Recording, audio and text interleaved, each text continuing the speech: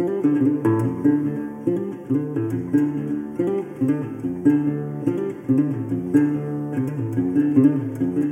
and welcome to the Adventure Games podcast. My name is Shorter Than Bar and I'm your host.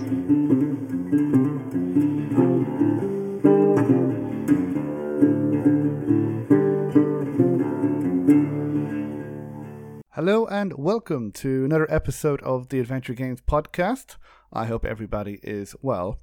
Now for this episode, I was joined by none other than Revolution co-founder and one of the lead developers of Lure the Temptress, Beneath the Steel Sky and the Broken Sword series, Tony Warriner. Now, Tony has already been on this podcast twice, so you can check out those episodes if you haven't already. And he's back again because he has just written a book about the history of Revolution Software and the games that they made, like, again, the ones I mentioned, Beneath the Steel Sky, Lure the Temptress and Broken Sword. And he goes behind the scenes, so he talks about how some of those games were never made and the tumultuous times that company with publishers who, shall we say, didn't have their best interests at heart, to say the very least. And so I invited him again on the podcast. He was very gracious to accept. And he gave some great teasers about what to expect in the book and some, again, fascinating anecdotes about his time working on the Kickstarter for Broken Sword 5, the Broken Sword Director's Cut, and some of the reaction to that, and how Revolution survived back in 2008, and several other things. He also talks about something that's called Broken Sword Tales. If you want to know what that is, you'll have to listen to the interview. So the book that I don't know if we mentioned until late on, but the book that he's written is called Revolution, The Quest for Game Development Greatness, and that is on Kickstarter. It still has a few days, still about 2 weeks left at the time of recording, so if you are listening to this between September and beginning of October 2022, you still have time to back. If not, well, I'm sure hopefully you can still read it, but it's a great, fascinating listen. I had a great time speaking to Tony, and I hope people will enjoy it as well. So once again, Revolution, The Quest for Game Development Greatness. It's on Kickstarter. You can find out more there. But in the meantime, links will also be in the show notes. But in the meantime, here is my interview with Tony. So please enjoy. Okay, I hope we're live. If not, it's me and Tony.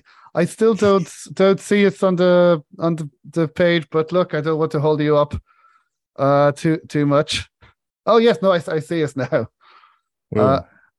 So we are live. So if anybody has joined us, apologies for the delay. If anybody is here with us, please ask Tony any questions that you wish. I don't know if anybody will join us, but hey, if you have any questions to Tony about Revolution or Broken Sword or the games or this book, which we'll talk about. So hello, Tony. How are you? Hi there. I'm very good. Thank you. Thanks for having me on.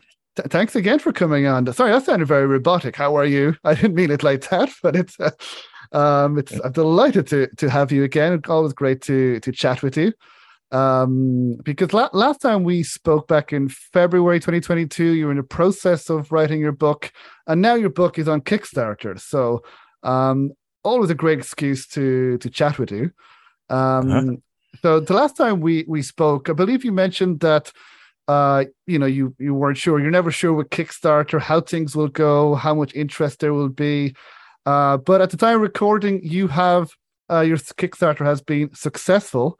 So, and we can see there's been quite a bit of interest. So, again, just to start things up, very easy question: how do you feel that the Kickstarter has succeeded? Yeah, I mean, quite relieved, I guess. I mean, the thing about Kickstarter is you really don't know before it goes live how it's going to do. I mean, you just do not know. You can try and sort of guess it and quantify it and make estimates, but you really have no idea. So it's quite a relief to do the 4-day thing, and we when that happens, you get chosen by Kickstarter as one of their projects they love, they call it, and they put a little banner on it and stuff. So it's good to get through that initial hurdle quickly. Or in all ways, it's good to get it. So I'm slightly less stressed than I was. Yeah, no, I can imagine because there's been many Kickstarter projects that have failed and look good, Yeah, but yeah. this one through 4 days, and this is the second time we're doing Kickstarter because you worked. How involved were you with Kickstarter with Broken Sword 5? Were you heavily involved Yeah, or yeah? yeah.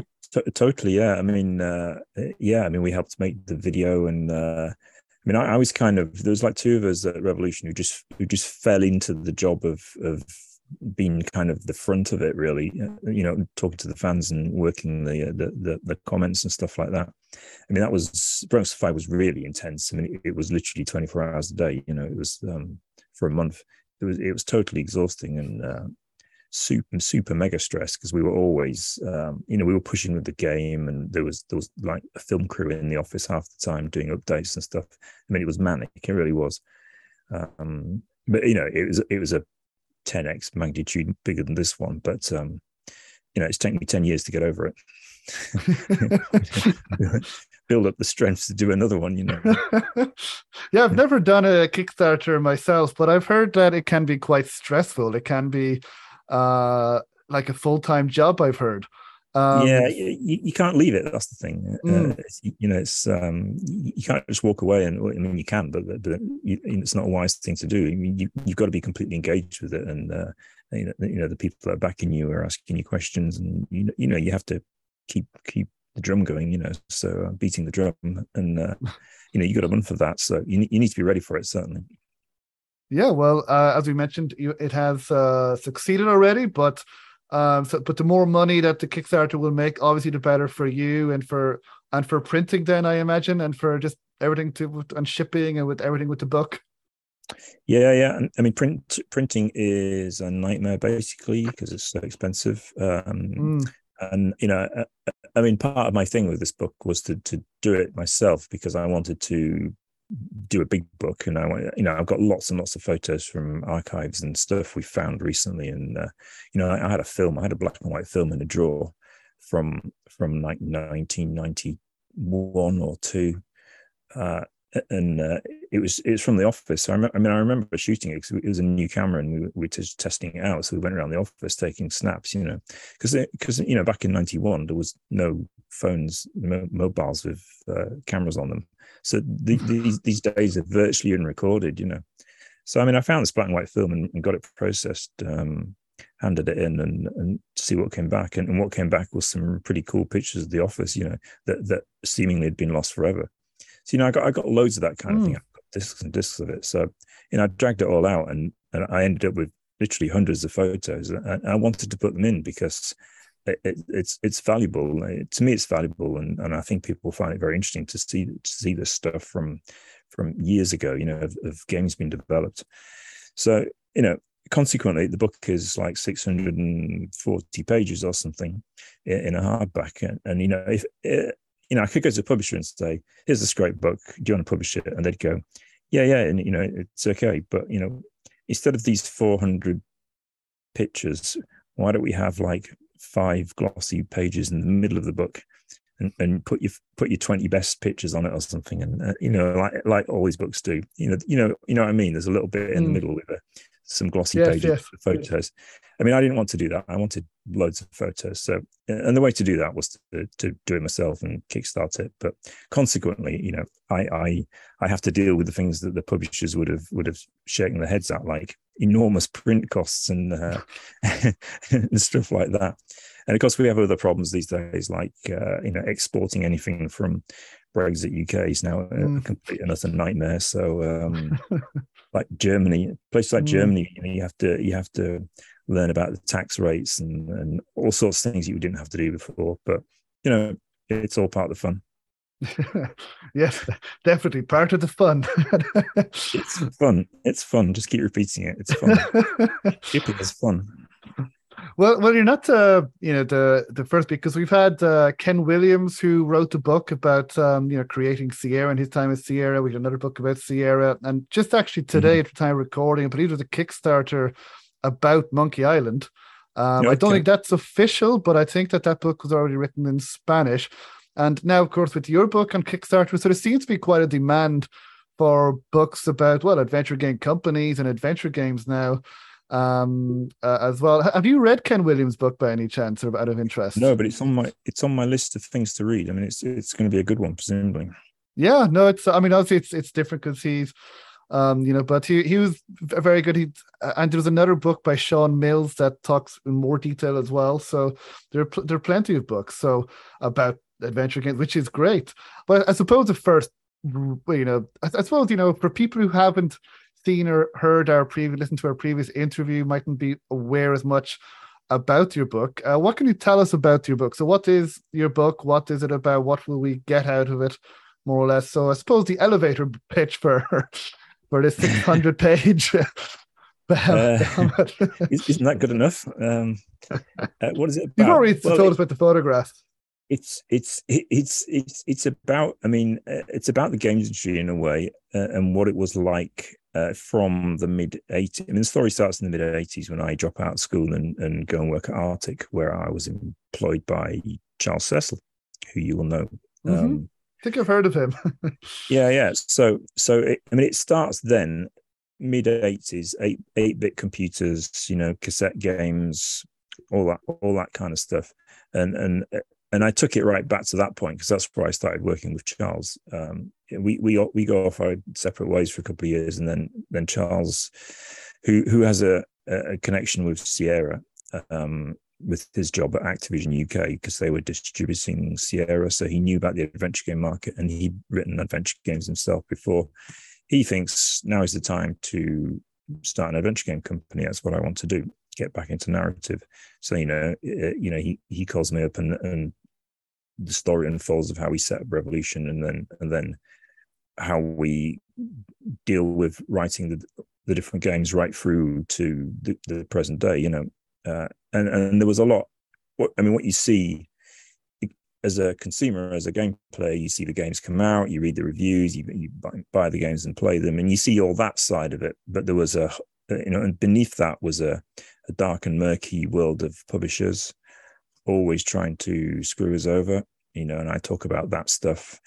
I talk about how we made the games, what was going on in the office, what processes we went through, what problems we had.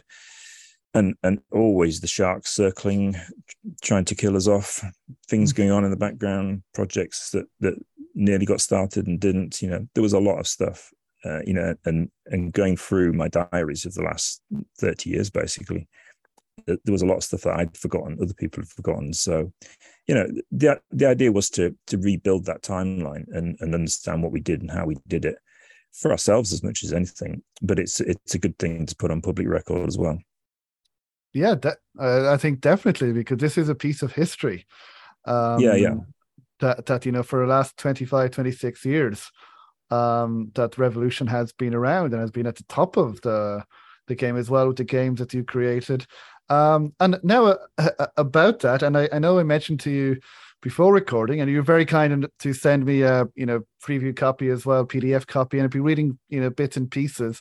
And from what I've read, and from your description on Kickstarter, where you mentioned this is a book about this book tells two important stories. First, how the games were made, which you mentioned, and second, how the external forces acting on a company threatened to destroy it at every step along the way, which you mentioned. And from what I've read, this could be like a movie, the story of Revolution. If someone, theoretically, say if Netflix or Amazon or anyone within the movie or TV industry came that you knew were genuine, how would you react if they asked if you're interested in optioning it for a TV series or a movie? I think I'd be quite up for that. I'm very curious to see who's going to play me. Yeah, who do you think would play you and Charles? We've had some pub discussions on who would play all the different roles. Actually, I'm pretty set on Keanu Reeves for myself. I think absolutely, that's a fair depiction of how I am in general life. Charles, we're not so sure. We're struggling with that one, but we'll see. We'll leave that to the movie company. But whoever's up for it, I mean, it's a big role, so it's absolutely. I mean, you're the main star, so I quite like the idea of repositioning so that I am the main player. But yeah. Well, actually, about I know we spoke before about the publishers, but I suppose the question that I have is publishers versus fans, because you've worked directly with both. You've mentioned you've worked with fans. We work with publishers. We work directly with fans for the Kickstarter for Broken Sword 5, and just in comparison, more recently with the new Monkey Island game. The reaction from a minority of fans to the graphics of Monkey Island, they weren't happy. They really let everyone know about it again and again. And Ron Gilbert made a very interesting comment. He said, and I'm paraphrasing, that Disney were allowing him to make the game that he wanted, but some of the fans weren't, that they were really specifying and really kind of nastily just trying to demand that he make the game that they wanted them to make rather than what he wanted to make. So in your experience, what is your experience versus with publishers versus fans? Any pros and cons? Do you have any that you prefer, or your experience in general? Well, I prefer fans, of course, because we had a lot of experience with different publishers. I mean, some are good, some are bad, and some are very bad. And in the early days of Revolution, we were working with Virgin Interactive, and they went through a period when they were absolutely very good. It was a good bunch of people. They were very outgoing and bullish, and and if something seemed like a good idea, they'd go for it, and they didn't care what the expense was or anything like that. And in a way, that's where Broken Sword came from. It was Virgin Interactive saying, "Go for it, guys! Here's a load of money, go for it, write the best adventure game ever," and a pretty good game came out of it. But that was a very that's quite a unique experience with publishers. It was quite different most of the time, and what you get into is a situation where publishers are effectively public companies that have got to do a earnings report every 3 months, and these things are so important that they dominate the entire company's culture. So all they're interested in is quarterly profits. They're not interested in a game as a piece of artwork or a gameplay experience, or that's telling a story, or it has an important message. They don't care about any of that. They care about quarterly sales. Once you're into that zone, then you're in a lot of trouble as a creative. And if you happen to be making slightly more intelligent, narrative-driven adventure games like Revolution did, then you're into quite a difficult position, because that kind of content isn't necessarily good for short-term profit. Our games, they sold they got reviews, usually they sold pretty well, but not like a Halo game or a Doom game, or we never sold zillions in the first month, but what we did was we wrote games that lasted a long time. Broken Sword, people are still playing it today because it's a good game, and it's as great as it ever was. So it stays alive still. Now, a lot of the games that were big hits for a month back in the 90s or back in 2002 or something, they're long forgotten now, but they were good for quarterly profits. So that was the environment we were in, and that's what made it difficult for us. And we were swimming in those waters for a long time, and it wasn't very easy at all. So for us, when we did the Kickstarter and we were dealing with fans directly, the danger with that is that kind of the murky underside of making games, which is difficult. Games are difficult to do. Things go wrong. You have to make changes that you don't want to make. You have financial problems usually, because games always overrun. That stuff is normally hidden. But if you're crowdfunding a video game, then those things are exposed and the fan base gets to see it. Now that might be an unpleasant process for some people to deal with. And you need to be, as a developer, you need to be careful that you can deliver broadly what you say you will, because otherwise people are going to be very upset, rather than some publishers have just been a bit upset. A lot of people are going to be, rather than just a few people. So you have to be careful. And I think I think the Monkey Island thing, a lot of strange things happened with that, to be honest. There seemed to be a bit of a renter mob moved in, and probably I think a lot of the people who were very verbal about it, I wonder if they were really players. I wondered. Yeah. Are they really Monkey Island players? I find it hard to believe. I can't quite marry the concept of a quite a sweet video game with, you know, these people, threats of violence. You know, it doesn't. The two things don't really go together, do they? So I wonder what was really going on with that. I mean, I'm sure some people did prefer the idea of exactly the same graphics as the same game, but that's never viable because the platforms are so different. You know, so you know you're working much higher resolution, so something's got to change. You know, so you can't just do a little pixel art game like it was back in the 90s or whatever. So it was always going to be different. And from what I hear, it's a great game. I haven't played it yet myself, but I hear it's a great game. So yeah, I'm currently playing it, currently really enjoying it. But I wonder the exact same thing. Now again, you know, like you said, and like I have said before, everybody's entitled to their own opinion and to express it. But just it was so aggressive that that, and to just somebody that I just think if you really loved the games, if you really had respect for the developers and for the person behind the early games, however much you feel with the new games, would you, if you were a genuine fan, would you really give abuse to that developer? I mean, even if you didn't like it, okay, fine. If you don't, you know, because you'll always have the original games. But you know, and if this game, even if it was a terrible game, well, look, not the end of the world. I'm not going to give abuse to Ron Gilbert. It's like fine, but there were I think it was a minority of people and with their own interests. I think. I think so. I think it's a roving band of troublemakers. A lot of it, I think, that they seem to go with Little Mermaid or Lord of the Rings or exactly. But yeah, no, I'm happy to hear that in your case, working with fans was a lot more positive, and here as well.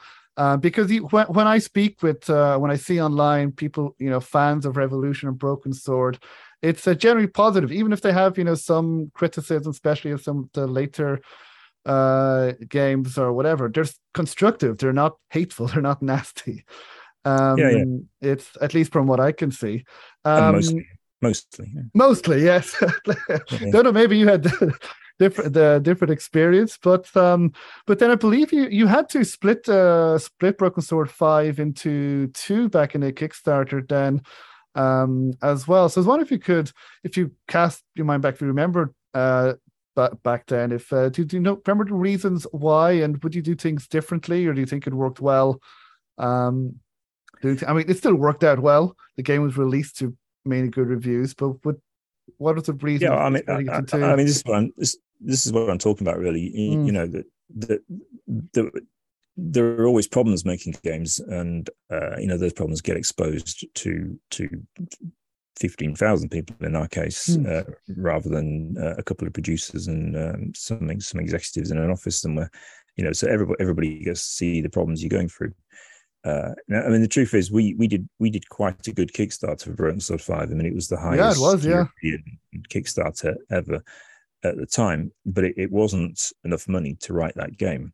So, you know, there was always going to be a problem somewhere down the line. Now, I mean, I guess our plan was to get a long way with it, and then, you know, you can do licensing deals for console versions and all sorts of things like that to bring in some more money. I mean, that's often the way games are written. You know, you get so far and you got something good, and then you can do some secondary deals here there, and you know, it's always complicated, but there's ways of raising money, and that's pretty much what we did, because we had Sony Vita version and stuff like that.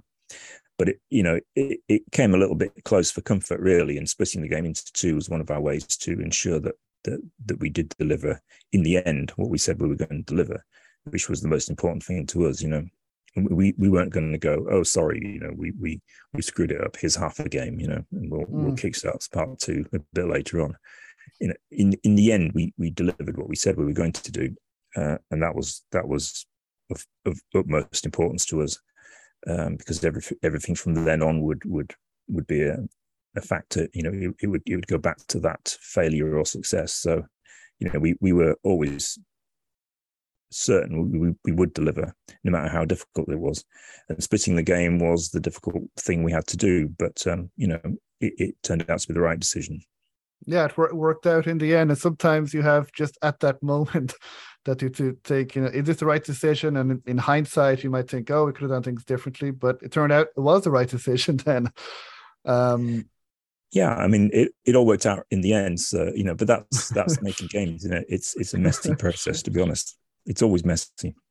And the way we work at Revolution, we're not doing things to a formula where to some degree where we have an outline of what we're doing, and then we'll ad lib a bit while we're actually writing it, because as you're putting a game together, you have ideas, and those ideas generate work, and so the game inevitably gets bigger and more complicated than it initially you thought it was going to be, because other things come up, and you do more here, you do more there, you polish it more. Someone says, oh, but what about this idea? And you go, yeah, actually that's quite good. So then you start putting that in, and it always gets bigger. So you have to do there's always consequences to that down the line, and the consequences are time and money. That's making games. And I say we don't do it to a spreadsheet. We're not some 2,000 person team in a tax haven in Canada putting these games together from a spreadsheet. Where it's like we're writing an album or something. It'll be done when it's done. Yeah, well, I think that's fair. I mean, the games that you guys have made speak for themselves. Lost Train Tube says hi. Hello, Lost Train Tube, and actually, so he has a question. Now, he said for later, but I think we'll ask it now. So this is the question: where did the inspiration for the concept of the virtual theater for Lure the Temptress come from? So I can say that. So the inspiration for the concept of virtual theater come from. So I think it was, when we first got together, we all sat around it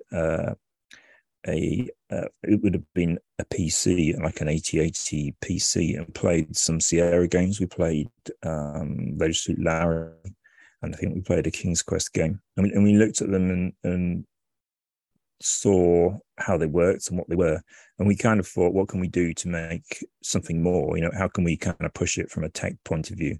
And the idea of running the whole world at once was one of the ideas, was one of the things we thought about. So I mean, a traditional adventure game is, here's this location and characters come in and they walk and they go off again, and there's nothing else going on. It's just the location you're on. So we thought, well, let's make a whole world, and if the people walk off the screen, then they keep on doing the living, doing the jobs or living the lives that they were. That was the idea. It was just something we could do that was some sort of advantage, And we'd also played games on the 8-bits. There's a game called Marsport, Gargoyle Games. They did a series. There was one called Turn and Og. There was Marsport and Dunderak, and they were like set in cities where characters walked around. And we'd always been quite impressed by that kind of thing as well. So we kind of married all these ideas together, and then we thought of what should we call it, and the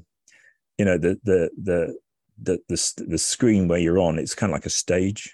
That's the stage where people are, but off the stage they're you can't see them, but they still exist. So we kind of thought, it's a bit like a theatre, so virtual theatre. And we just thought of it one day, probably in the pub. As most best ideas come from. And what were your thoughts on it then? Now, looking back, what were your thoughts on virtual theatre? Do you think it worked well? Do you think now there are ways it could have done better, or how do you think it worked on, Lure the Temptress and then Beneath a Steel Sky?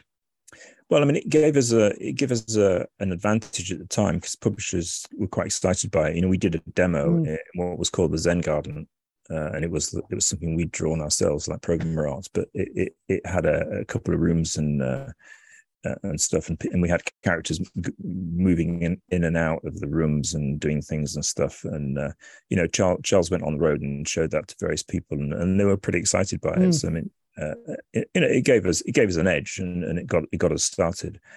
I think from Well, I think for adventure games, it was maybe not quite the right thing, and we kind of did less and less of it as we went on. So by the time we got to Broken Sword 1, we'd actually more or less given up on it, and we weren't really using it. The problem was, you would tell people you tell people to do things off screen, and you didn't really know they were doing it because they were off screen. So the advantages were and the disadvantages were all sort of wound in together, and it occurred to me while I was writing the book actually that we could have just faked the whole thing. We you look through windows and you see like the guard that you've locked in the cell in the Temptress, and he really is there. He really is locked in that room. But we could have faked it so easily, and it would have been a lot less work. But we were just too honest. Exactly, you guys were too honest. He said, "No, we have to go do it exactly as we said we would do it." We did it. I mean, we really wrote that technology, and it did work. I think a slightly different genre of game with that tech would have maybe been more successful with it, and it would have developed further into something else. But it wasn't quite what we needed for the adventures. But you live and learn.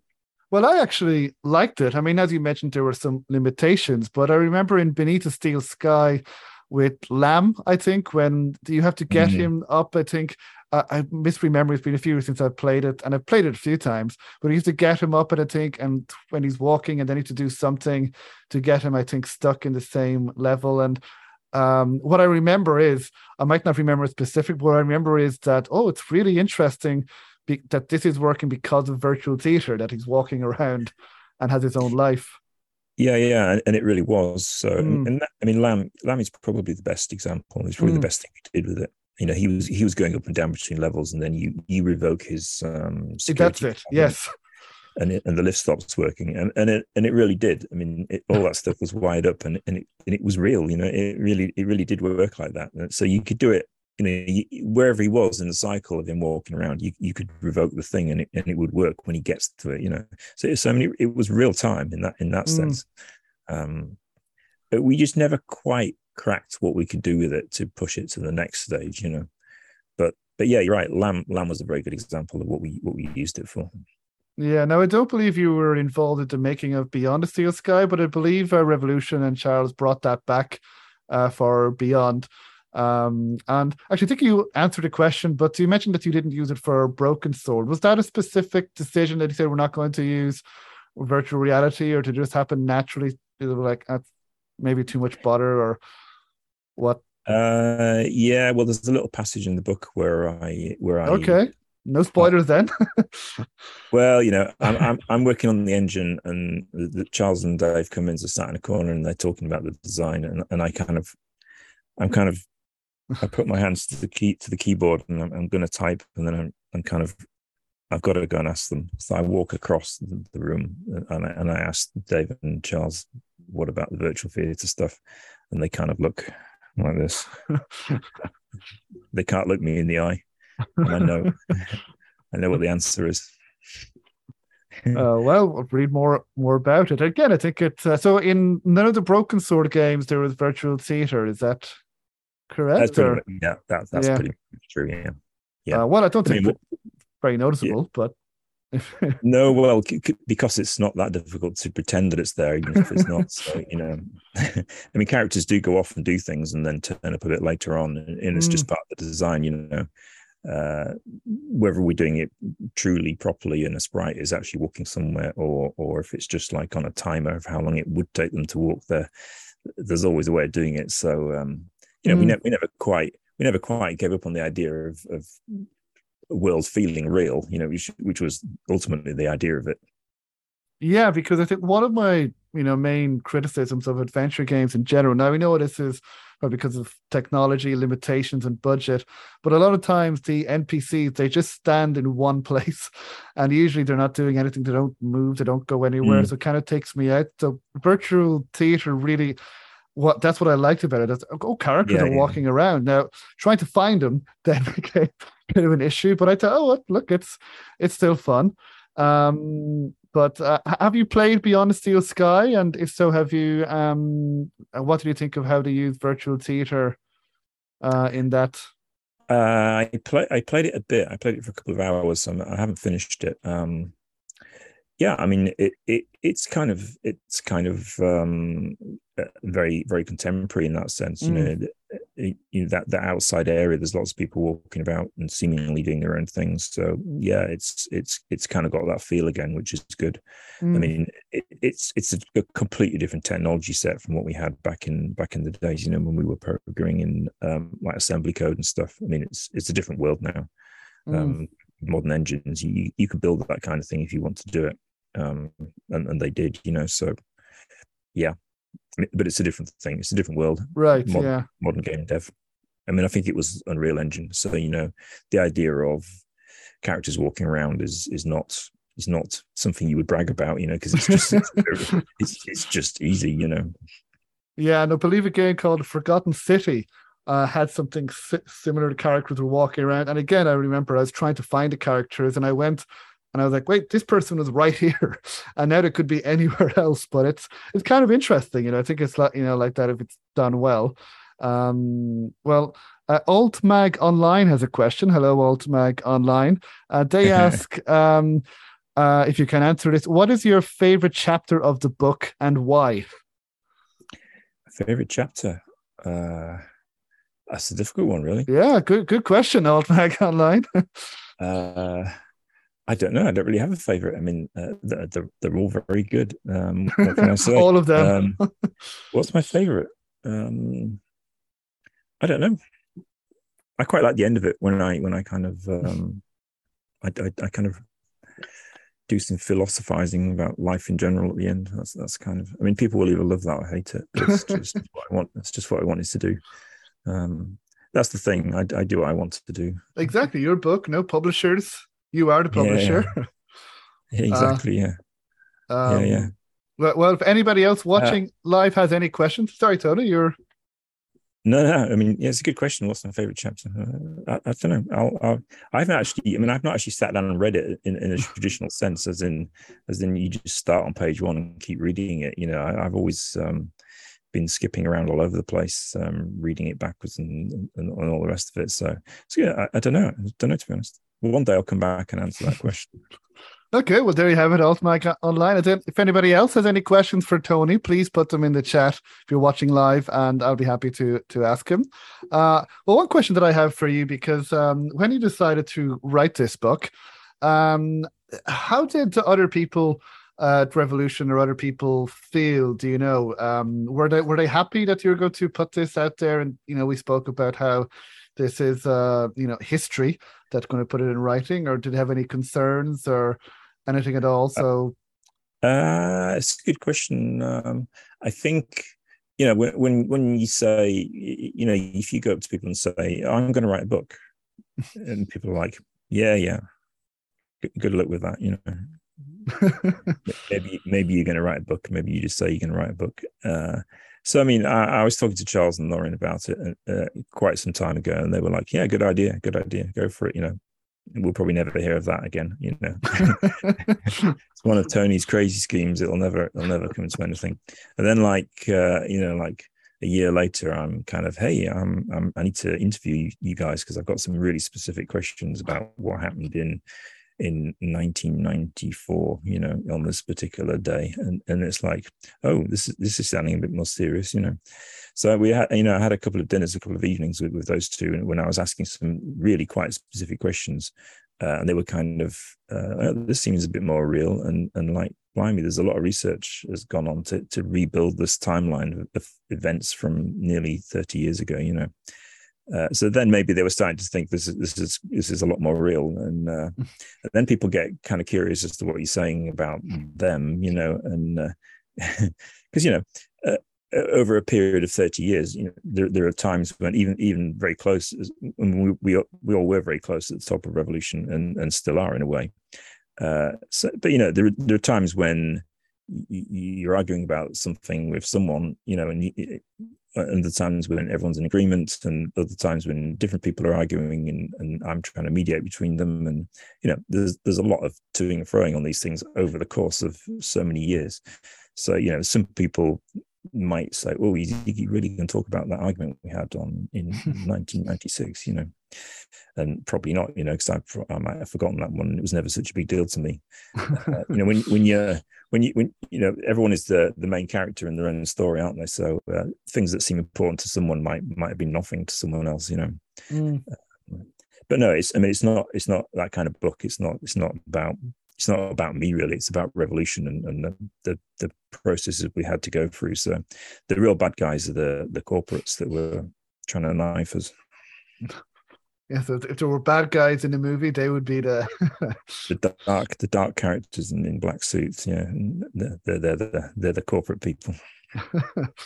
And so, who did you speak with? You spoke with Charles and Noreen. Did you speak with anyone else then at Revolution, or who worked with Revolution on the games? Lots of people. I mean, not everyone's around. I mean, some people like Dave Cummins. I mean, he was central to the first few games, and Steel Sky and Broken Sword owe a lot to Dave. And of course, he's not with us anymore, as aren't a number of people, as it turns out. But other people, there was a very important guy called Steve Oades who drew the sprites for Allure and Steel Sky and Broken Sword 1 and 2. I mean, George's animation is all down to Steve Oades.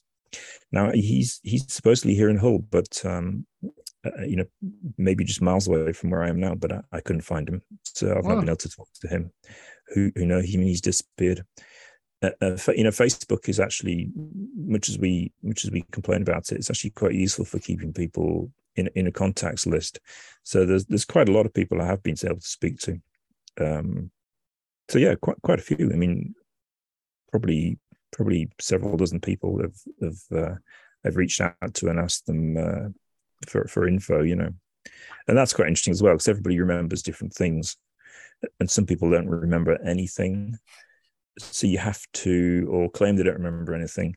But I've kind of learned techniques for pulling information out of people's brains that they don't think is there. I mean, basically, you have to be very specific. You can't say, "Oh, do you remember what happened on when we were doing Lure of the Temptress?" And it's like, well, it was the 90s, wasn't it? And it was quite hard, but apart from that, I don't remember anything. But then you can say, well, do you remember when we had this particular problem and these people were involved? And if you can get very specific about it, you can jog a memory and pull information out and actually surprise people of what they can't remember if you use the right technique. So I've got quite an expert at that kind of forensic research that I've had to do. Yeah, like a journalist researcher.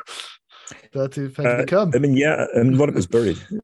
A lot of stuff was just buried, and that's another reason it was important to do it now, because if I left it another 10 years, or anybody else left it another 10 years, or whatever, even 20 years, it would be even harder to do. So having brought all this information out again and written it down, it's there now.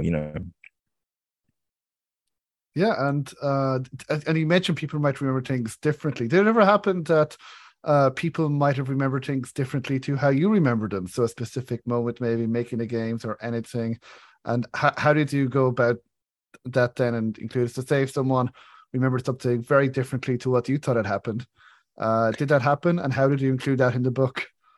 A little bit. I mean, sometimes the order of things was wrong. I mean, I remember certain thing being like a year before something else, and it wasn't. It was the other way around. That kind of. You can sometimes get multiple years mixed up in your mind as to when things happened. So I mean, some people have. I mean, Steve Ince as well. He's got a very good memory. Once you can.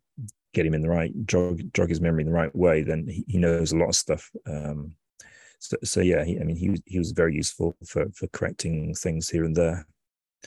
But yeah, I mean, yeah, everyone remembers something different. So the more people you talk to, and the more you learn, and then it all goes into the document.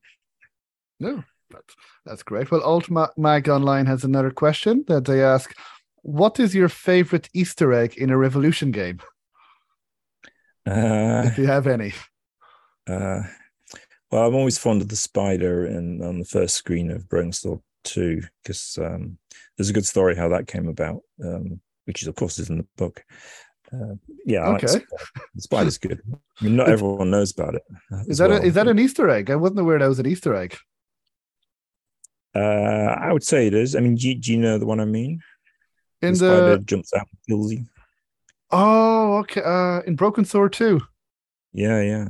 The spider will actually kill you if you do the right thing in the Oh right no, order. I wasn't aware of that because I kept trying to get Uh-huh. killed by the spider, but it just kept. Uh-huh. I remember. Oh, that's it. I'll have to replay that game. Find the Easter egg. It's a good one. I did that. Okay. Well, wow. Well, I'll definitely have to replay it because probably one of my favorites. Now, I found this before playing Beneath the Steel Sky, but in Broken Sword 2, when you play as Nico going to Subway, and then you see Robert Foster. Oh yeah, And yeah, that's a good one. and at first I didn't. I thought it was funny. I didn't really understand the context. Then I played Beneath the Steel Sky after Broken Sword 2, and then I understood. Yeah, yeah. But Yeah, that's a good one. but yeah, were there any Easter eggs in later games, or were there any ones that you liked in Broken Sword 5, maybe? Or There were a few in Broken Sword 5, I think. I didn't do all of them, but there was the radio show. There's like a whole radio show hidden away in part 2. That's quite good. I'll have There's to replay that. oh, you not found that one? That's a good one. It is like an interview, a recorded interview with people. It's really good. Oh, Um, that's interesting. I really have to replay it. there's a YouTuber who we did an interview with called Rachel Bob, and she actually does the interview, and it comes out of the car. Right? There's like a car that's Yes, yes. abandoned and stuff. Yeah, yeah, you can get the radio going, and up pops this radio show. And there was the dead was it the dead rat thing? There was a mysterious dead rat Easter egg as well, which I Okay. think is linked. I think that's linked to the radio. So yeah, there's quite a bit in Broken Sword 5, I think. Okay, I'll have to replay them and go through them with a fine tooth comb just to try and get as many as I can. But definitely have to try the spider one. I didn't notice. I didn't find that one, and it's the first time The hearing of spider, it. the um, spider's good actually. but actually speaking now about because one of the things that Revolution is known for, and I believe it's one of the things that helped Revolution go during the 2008 2009 around then is well, the director's cut and updating the games. Even up until a few weeks ago, Revolution, I believe, updated Broken Sword 2 for iOS. So, you're constantly, updating games. Well, first of all, how important do you think that is in general to update these, games that are getting older, like Broken Sword 1, 2, and Beneath the Steel Sky had an update. How important do you think was that to keep those games going and for modern audiences? I think it's very important to do that. I mean, they either die and Mm, get forgotten, or I mean, if they're worth it and people are still going to enjoy playing them, then I think it's important to keep them alive. And it does take quite a lot of work to especially on mobile. And mm, you can have a perfectly working iOS game one day, and a year later it doesn't work on anything because the operating system's changed and the APIs have changed and this, that, and the other. I mean, both iOS and Android are a nightmare in that respect. So it's a lifelong commitment to keeping those games running. Um, but yeah, I mean, I think it's pretty important. I mean, it's vital to keep them going. I mean, I'm very pleased that the Revolution always have, and ScumVM was a big part of that for us because we gave them the source code, that and they put those games onto ScumVM, and that kept them alive as well for quite a long time. I mean, in the case of Steel Sky, I don't think there would have been a sequel to Steel Sky if we hadn't mm.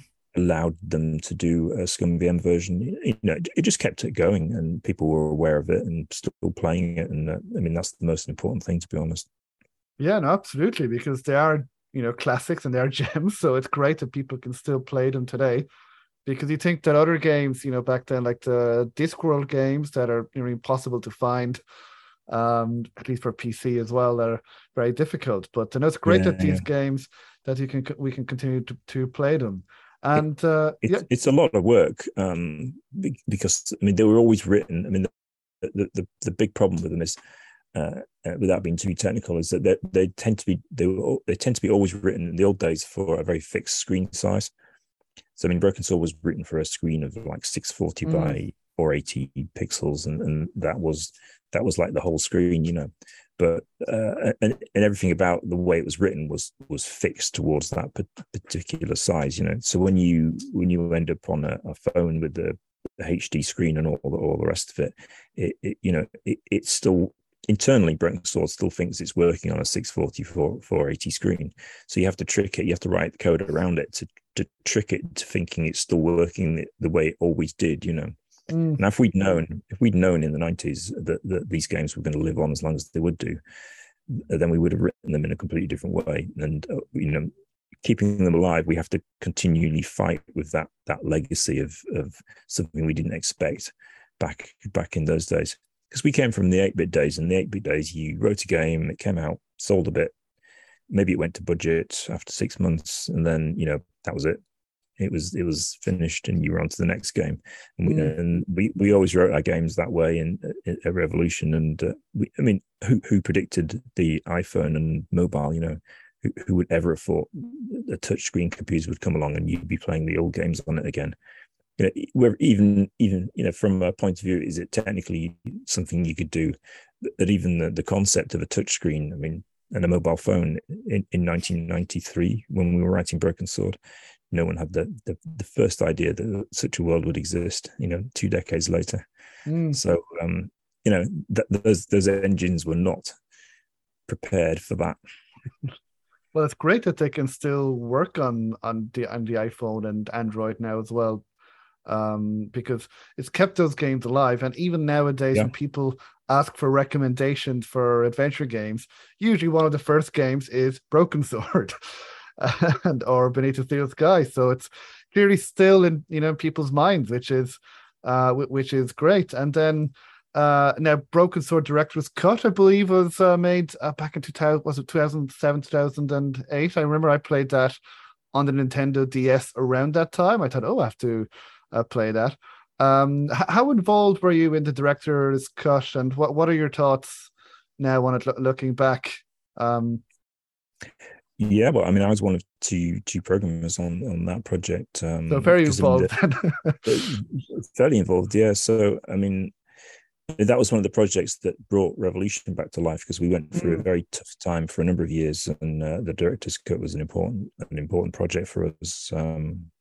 Obviously, it's quite controversial with some people, because it's perceived that we cut things out of the original game for some evil reason, to annoy everybody.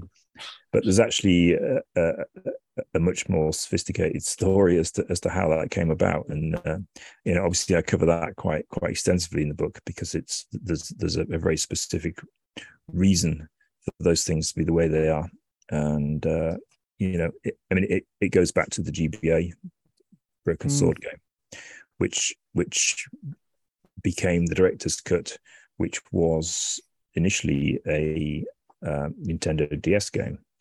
So these are much smaller projects, much smaller platforms in terms of memory and stuff than the original game would have been on the PC. And we also were never very good at archiving the games, so we couldn't really edit the old games, so they were kind of static in a way. And the Director's Cut was it was a Ubisoft idea. They wanted to extend the game, so it was like, how are we going to do that? It was logical. There was the logical reason we went the way we did, and we didn't anticipate some of the pushback from those decisions. But there was a good reason for everything, and I cover that in a lot of detail, because every day I'm reading stuff about this that's not correct. So it's a record that needs to be set straight. Yeah, well, if people want to know why you made the changes, then I suppose read the book.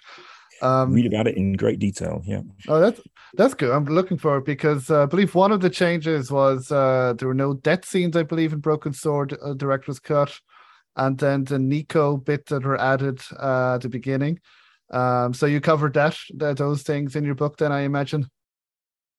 Yeah. Okay. Yeah. I look forward to. And I suppose what are your thoughts now, looking back? So your personal thoughts. So I know you say good reasons for that. But would you have done things any differently if looking back, if it could be your decision, or are you happy with how things worked out? I mean, I actually like the director's cut. I thought that the bits were actually quite good and quite well written, and it was done in difficult circumstances from a company finance point of view. I mean, there's a lot of new work to do and not much money to do it, but it was all for a reason, and that reason was saving Revolution and keeping it going, so it could live another day. I think probably the big mistake, the big mistake is probably to relaunch the director's cut on the PC. I mean, we probably should have kept it on Nintendo and said this is as far as it goes. I think when it jumped back to the PC, and then it got a side by side comparison with the original game on the PC. Then you can kind of say, well, hang on, this is a lesser thing. Whereas on a handheld console, it's not necessarily a lesser thing because there are different restrictions on those platforms. But when it made it eventually back to the PC, I think then it's in a kind of difficult position in terms of what is actually missing from it, which isn't anything enormously important, but part of the charm of Broken Sword, which we recognize, of course, was the fact that you could say, look at everything in your inventory or try to combine everything, and you'll always get a good response out of George. I mean, it was phenomenally expensive to do that in the first place because it all needed recording and writing and all the rest of it. But that's part of the charm of Broken Sword, without a doubt. So when the director's cut turns up on the PC and some of those things are missing, then it diminishes it a little bit. So maybe we shouldn't have done that. Maybe it should never have simply made it to the PC. But then, as you said, it helped revive Revolution. So for that, I'll always be grateful. At least the director's cut itself did, yeah. But that was commissioned as a Nintendo product, so it didn't need to make it to the PC. I mean, it was useful that it did, I suppose, because it sales are sales, and selling games helps you make more games. But we never thought there'd be quite the backlash that some people. Yeah, well, look, it worked out well overall. Sorry, here we had a backlash, but it's one of those things, I mean, over the history of Revolution, we've never really done anything too bad. So no, well, look, if that's the worst of it, then okay, you're not doing too badly. I mean, look, compared to Sierra, LucasArts, and now Revolution are still going, still at the top of the game, so they're still doing something right. Yeah. And you've done something right the last, yeah. And did you get? I have played the PC version of the director's cut. Did you get the original voice actress for Nico back for the director's cut? I think it's someone different. Well, okay. I think it's. There's a lot of confusion as to which actress has done which game. To be honest, and off the top of my mind, I can't tell you which is which. I believe the director's cut Nico is. I think it's the same. I think it's Hazel. I think it is the same one. Yeah. And do you know why? Sorry. Go ahead. Every game has a different actress. I mean, that's the thing. Yeah. For one reason or another, people not being available or not wanting to do it or whatever. I think Hazel Ellaby does do the director's cut, and someone else will actually know and post it. I'm sure. I'd need to look it up, but I think it's the same actress. Yeah. No, there was a slight problem. She sounded different, when it was when the new bit was recorded many years later. It's in a different studio, obviously, and with years and years between them. The two voices sounded slightly different, and we had to do some treatment to bring them closer together. But that's that's just one of those things that you don't anticipate and have to deal with. Yeah, well, look, I suppose these things happen, but I was curious that there's a different voice actor for Nico, and then George Stobart is played by Rolf Saxon in every game, and he's made it his own. He's absolutely made it his own. Yeah, I mean, George and Rolf are very much one and the same. Until you meet him, if you ever meet him, I mean, he doesn't look. It's funny, he doesn't, because I didn't meet Rolf until Broken Sword 5, because he's obviously a big part of Broken Sword, but his part is usually a week in the studio in London per game. Now, us programmers would not be part of that. So, I never met George Rolf until he came to York to see us, and then he's quite funny because he doesn't look at all like George. No, and he kind of sounds like him, but not totally. So every now and again, there's a little bit of George comes out, and you go, George. And you look so. It's kind of slightly strange, but yeah, George and Rolf, they are the same. They're one and the same now. They're one and the same, really. So I'm not sure if we actually mentioned the name of your book during this whole interview. Hopefully we did at the beginning, but just in case for people who joined, what is the name of the book that is on Kickstarter? I think that's pretty important. That's a good question, isn't it? Revolution: The Quest for Development Greatness. Right. Yeah. No, because I just wanted to get that in there. Because I'm not sure if it's a Revolution: The Quest for Game Development Greatness. We will mention, of course, at the end again, but yeah, I think that's pretty important. Well, I wanted to call it Quest for Glory, but of course there's a problem with calling it Quest for Glory.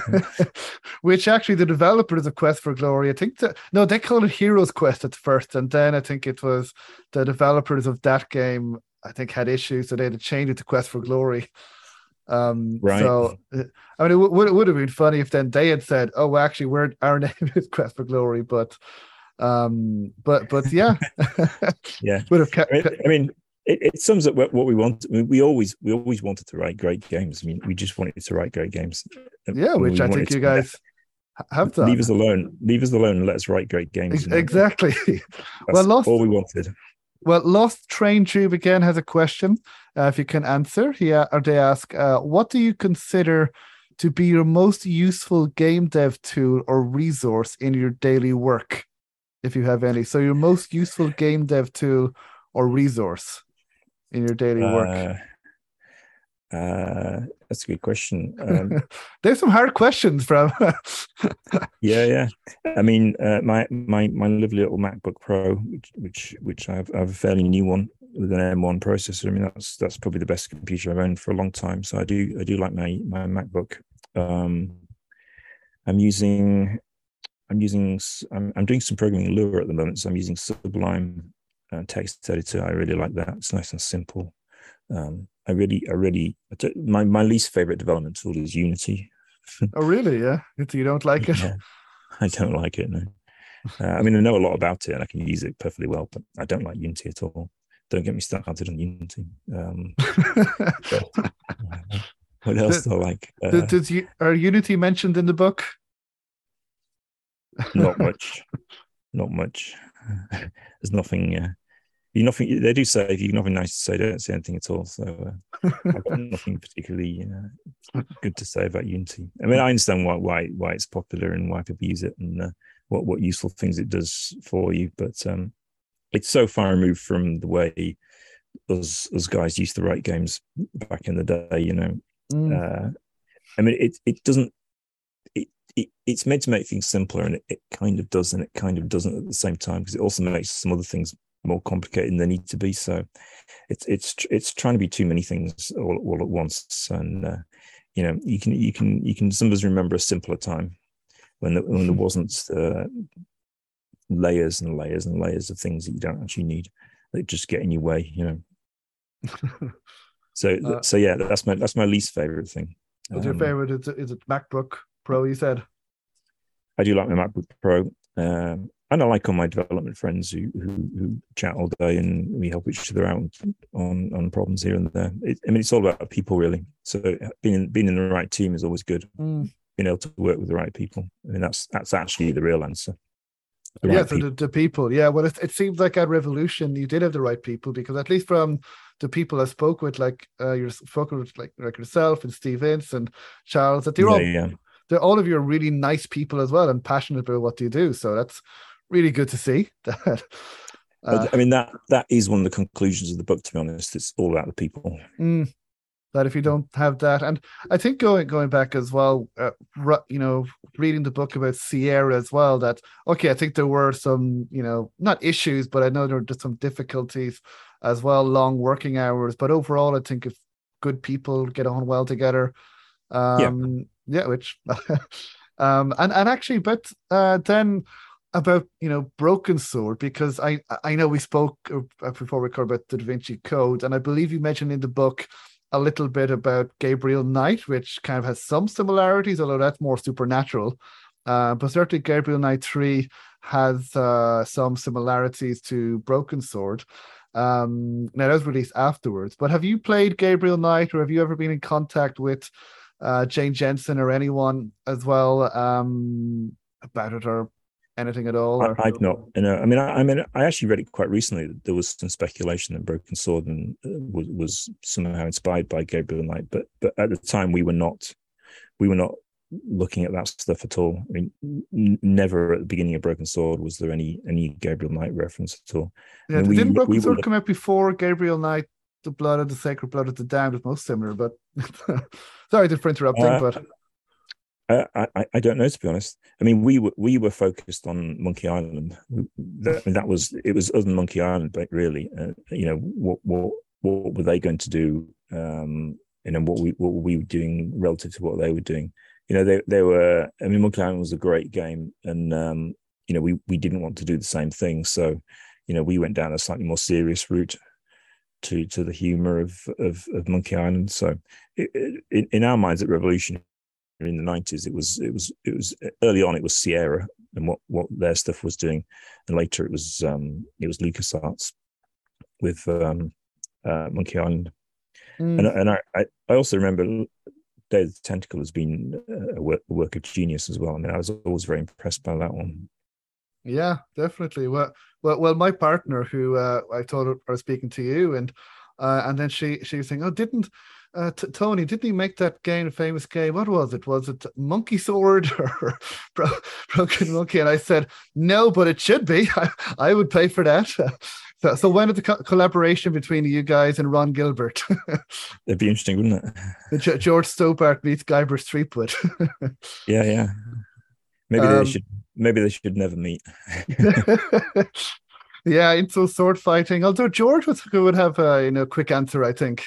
He could give Guybrush. I think he could fight with the witty remarks, couldn't he? Yeah, absolutely. That would be quite a boss fight, wouldn't it? That would be incredible, I think. But that would be good. That would be good to see, actually. Yeah. Well, make it happen. We'll see if Ron can agree. Yeah. No, I don't want to keep you too long because I know I'm going over. So if anybody watching live has any more questions, Lost Train Troop says thanks. No worries. If anybody else watching live has any questions to Tony, now's your chance. We have him here, and it's I suppose now another part that when I was reading through the book, and I don't want to give any spoilers, but you mentioned some games that never happened, and one of the games that I believe you mentioned, now I didn't read it all, but you mentioned Broken Sword Tales, which I thought would found interesting because I'd never heard of that. And I don't know if this is a spoiler in the book, but are you able to talk more about Broken Sword Tales and what happened with that? Well, the Tales was more of a concept. The idea was to do smaller games. So the Tales would be a series of more episode, not exactly episodic, but more like imagine if Broken Sword is a feature film, then like The Simpsons is a series, and there's 20 Simpsons in a series, So I mean, we had the idea that perhaps with crowdfunding, a better way of doing it would have been to do smaller chapters, and maybe there would be not exactly episodic, but smaller games, basically, more often with maybe some narrative arcs between them all. And I still think that would have been a better way to go. I mean, Broken Sword, Serpent's Curse was initially one of the Tales ideas, because what we did is we basically said, right, okay, we like this idea of smaller games, so can we come up with 10 Broken Sword concepts? So we wrote down, we pretty much did 10 Broken Sword ideas. And for the Tales series of games, and one of them was the Serpent's Curse idea. And Charles kind of went through the list, and he kind of go, "Oh, this one's a good one. This one's a good one," and took that one and kind of worked on it, and it grew and grew and grew into the huge game that Broken Sword 5 became. And all of the all of the other ideas got pushed to one side, so it didn't quite work out really. But I mean, that's where Broken Sword 5 comes from. But that's what the Tales were. The Tales were a series. Okay. And I still think that's what they should do. Every time I see Charles, I say you should be doing smaller games. You know, you don't do a massive Broken Sword 6. Do a nice 2D smaller game with 20 screens.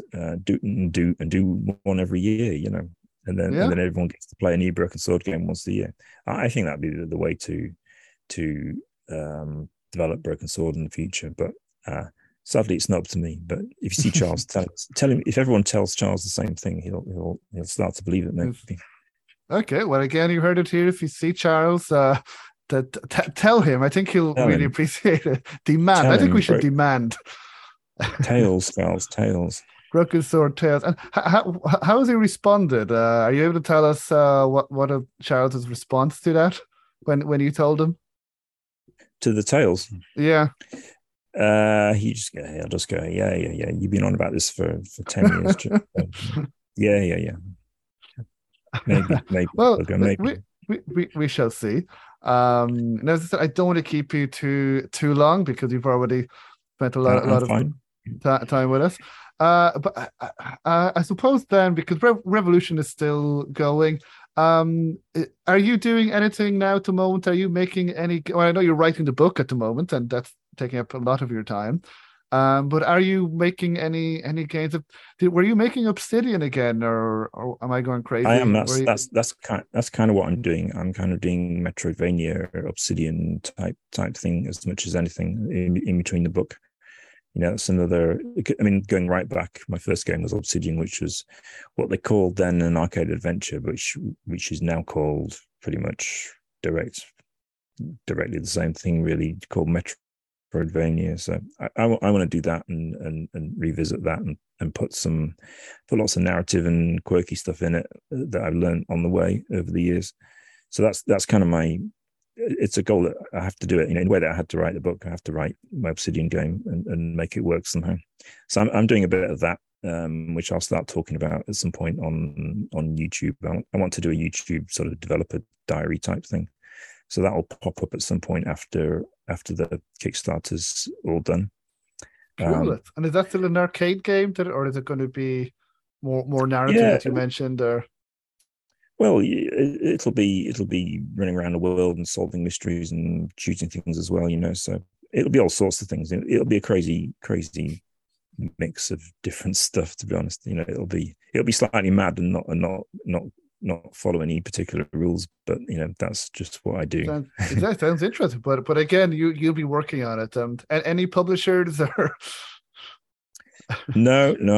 I mean, surprisingly enough, there's not a long queue of publishers wanting to talk to me yet. But you know, I mean, I would rather write a game and deal directly with fans and people that like it can play it, and people that don't like it won't play it, and that's probably the best way. You know, why have layers of people between you writing the game and the people playing the game? You know, I mean, that's what the Tales would do. The Tales, being smaller games, would put Revolution closer to the fans, you know, and they wouldn't need a publisher in between them or lots of fans necessarily in between them. So I mean, that's my idea of how games should be written, and we'll see how I get on, I suppose. But that's what I'm working on. Yeah. Cool. Funnily enough, my wife Tanya is actually working for Revolution as well. So, are you able to say anything at all, or it's all quite strange actually? It's extremely. What I tell you, what they're working on is extremely good, but I can't tell you what it is. Oh, okay. Oh, very curious. And we know that your wife is it Tanya? Yeah. That she's working at Revolution now. And how did? Well, no, we don't need to go into that. But she's working there now on something. Okay, that's good to know. They're working on something. We know it'll look good because she's an artist, isn't she? She's some. She is, yeah. Yeah, because she's. I believe she's working on another game, Foolish Mortals. Oh yeah, that's going to kickstart quite soon. Yeah, I mean, she finished her work on the backgrounds for that quite some time ago, but it's now ready to kickstart, I think. So, I mean, I think that's coming fantastic. Any day now, actually. Yeah, that's 3rd of October. Well. Yeah, no, it looks fantastic. Yeah. So, well, if whatever revolution are working on looks like that, then I think a lot of people will be very happy. But and I have a feeling that I won't be able to get much out of you for don't know if Charles Honestly, might come with a machete. he would come with the machete for me. Yeah, And we don't literally want that. I'm very But- curious to know, but I don't want to destroy your friendship. So yeah. But it is very good. So keep your eyes peeled for that in whenever it is. cool. And do you have any involvement at all in whatever they're working on, or that am I just pushing my luck? Not on that one particularly. I mean, I'm kind of poking my nose in occasionally where it's not wanted, but but that's about it really. Oh well, I'm very curious. Well, I'm curious about Obsidian and a book. So now with the Kickstarter, it's still there. So if people are interested, you can include links in the show notes and in the description on the YouTube video as well. And again, the name of the book is Revolution Quest: The Quest for Game Development Greatness. That's it. So I think it's important to mention. And so when do you plan on releasing the book? So do you plan on obviously sending the book out? It's in paper, well, hardback. So Yeah. do you plan on shipping that all around the world to people who have backed? Wow. Yeah. And will this go on general sale? Do you know, in bookshops or on a website or? I don't think that. I mean, this initial hardback version, I'm not sure it's commercially viable as a publisher book, which is why I've done it this way. You know, I mean, it's quite unique and expensive to print and all the rest of it. So I don't think this version of it, with all the photos and everything I wanted to be in it, will ever make it to bookshops as such. Maybe there'll be a paperback, a cut down paperback at some point. Who knows? I mean, as far as I'm concerned, as far as I know, I mean, this is probably it. You know, if it's wildly successful and I mean, I think it is a good book. I mean, I don't just say that. I think it is a good book. So the more people that can read it, the better in the end. So if there are opportunities for it as a paperback, then maybe that will happen. But I mean, I don't know. Who knows? Oh, well, we shall see. Hopefully, I think so far people are interested. But if you really want to get the book the way it was originally written, best place is Kickstarter. Yeah. I mean, get back it. Yeah, definitely back it. It's still there, still running. Yeah. This is the chance to get the real book. You know. And would you consider putting the book on ebook, or is that out of the question? Or I know it wouldn't be the same. I mean, maybe, but down the line, you know, down the line, not anytime soon. I don't think. Yeah. Well, look, people, it's the time of recording. The Kickstarter is still going, so if you really want to get a chance to read this book, from what you've said to me, from what I've read, it is genuinely good. I can't wait to have it in my hands and just, you know, be able to just see the pictures and read about the history, and hopefully we can have I don't know, coming to Netflix or Amazon. That would be great. But we shall see. Is there anything that you would like to mention in particular that we haven't covered? I think we've covered a lot, but is there anything else that? I don't think so. I'm best answering questions, really. Well, ask me a question, I'll answer it. But nothing particularly from me. Well, I might have you on again when the book is out, because I'm sure I'll have more questions when I read the full book. Yeah. But no, well, I think I better let you go now back to Kickstarter, or whatever it is you do during the Kickstarter, because I've really enjoyed again the conversation. Third time you've been on the podcast. Hopefully be on the fourth time again. It's always great chatting with you. And I'd love to go to Hull sometime and you know, maybe meet up with you guys and Steve and yeah, Steve's just down the road, so it'd be great to see you. Yeah. Well, hopefully soon. And well, thank you for people who joined us, Lost Train Dude and Alt Mag Online, for your questions, and anyone else who joined us. And yeah, well, look, the very, very best of luck with the Kickstarter again, even though you've successful, hopefully you've made quite a bit more money. and I'm sure people will enjoy it when they receive the book. So very best of luck, and thank you again, Tony, and thank you everyone for joining us. Thank you.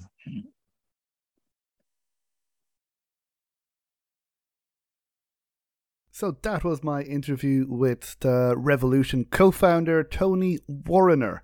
And again, I had a fantastic time talking to him. I would speak to him every week if I could, but he's a busy man, and don't think that would be appropriate. But a huge thank you to Tony for joining me again, and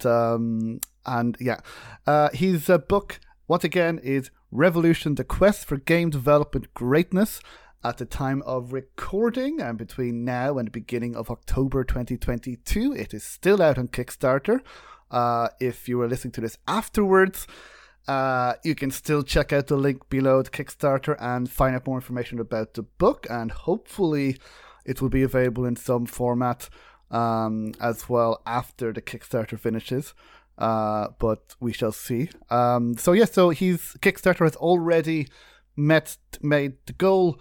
It's already succeeded, but of course, any more money will help Tony with production costs and printing costs and all the rest of that. And so that is it for this episode. I hope everyone enjoyed that interview. I will be back probably next week or next episode with Thomas and Laura. We've got a ton of adventure games to review. I will be reviewing The Unknown Number, the first-person talker, where you have to talk to characters, literally. So I'll be giving my thoughts on that. And I'll also be reviewing Siberia, The World Before, the fourth entry in the Siberia series. So I will be saying what I thought about that. And we'll be discussing a little game called Return to Monkey Island. Non-spoilers, but just to let people know, we'll be discussing that. So, until next time, take care, everyone. Goodbye.